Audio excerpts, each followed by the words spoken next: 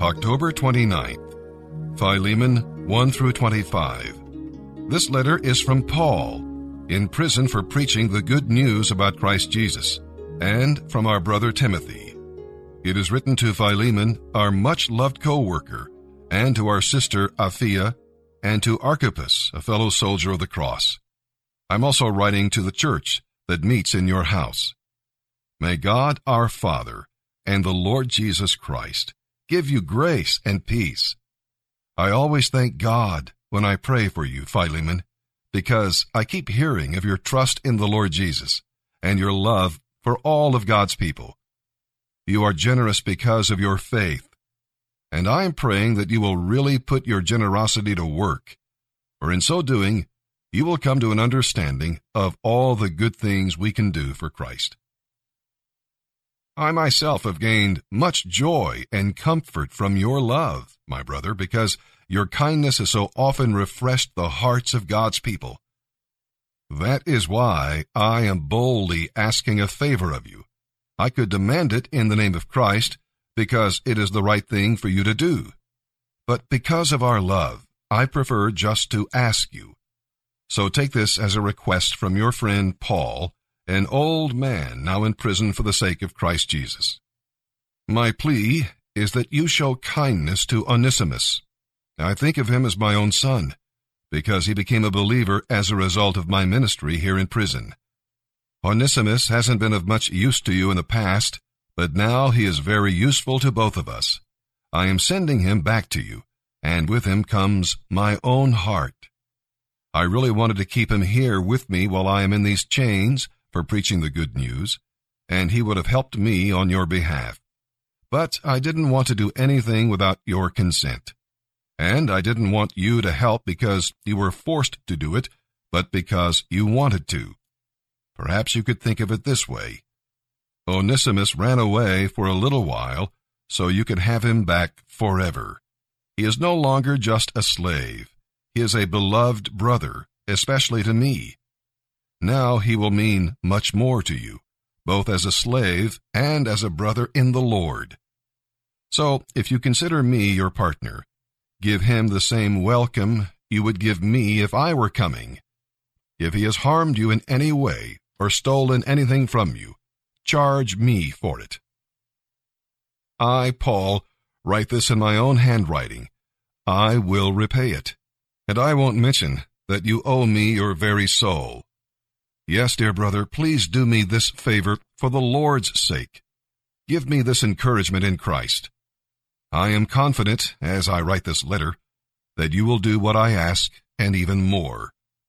Please keep a guest room ready for me, for I'm hoping that God will answer your prayers and let me return to you soon. Epaphras, my fellow prisoner in Christ Jesus, sends you his greetings. So do Mark, Aristarchus, Demas, and Luke, my co-workers. The grace of the Lord Jesus Christ be with your spirit.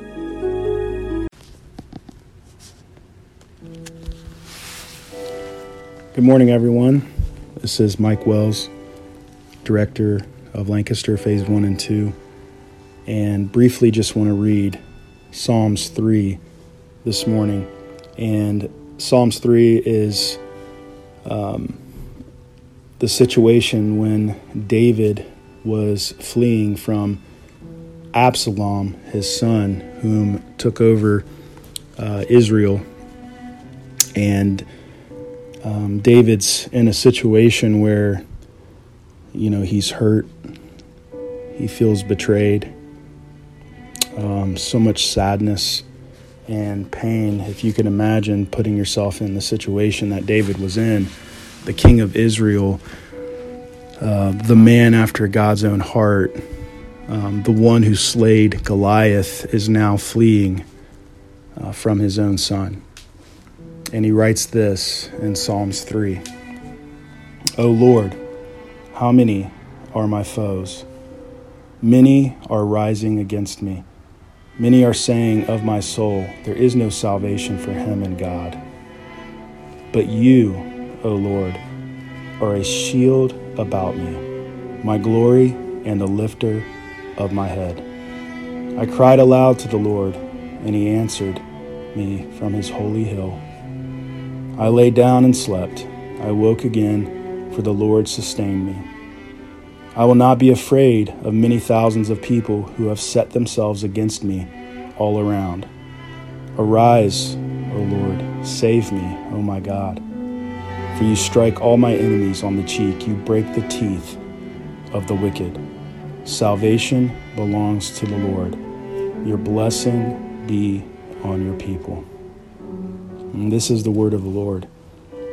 And hopefully, in the midst of whatever you're going through, whatever pain, shame, regret, remorse, hurt, sadness, anger,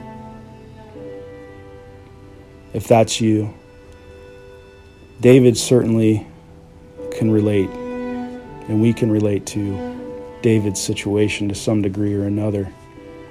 And what's interesting is, as David interprets what's going on, he's fleeing thousands of people against him. His own son betrays him. And yet, we see what David says. You are a shield about me, my glory and the lifter of my head. He cries out to the Lord. He acknowledges, despite what is happening, despite the stronghold of my son who has betrayed me and the people that has followed him, and yet I may be fleeing, my God has the victory. And so whatever situation, whatever circumstance you're finding yourself in, whatever doubt, pain, shame, guilt, that may be the present moment. But what you and I have is very much the same as what David had. And that's, though in our circumstances we see defeat, we see this pain, we feel this sadness and this hurt. But yet, because we are children of God, because we are His, we can have hope. You and I can have hope this morning that our God will protect us. Our God is our shield. Our God will have the glory, and our God will lift our head. And we can be assured that He will sustain us. And at the end of Psalms 3, salvation belongs to the Lord. Salvation belongs to the Lord. So we don't have to take it into our hands. We don't have to control it or do anything about it necessarily. But what we can do is release it to God and know that He will bring salvation. He will rescue us. He will sustain us, and He will help us, and He will have the victory. So today, be encouraged. If you're in that place of despair, if you're in that place of sadness, guilt, whatever it may be, trust in the Lord and know that He will sustain you and that He will bring you through, and your breakthrough is on the other side, because we serve a God who is able. I love you guys. I love all of you listening. To God be the glory, and enjoy your day.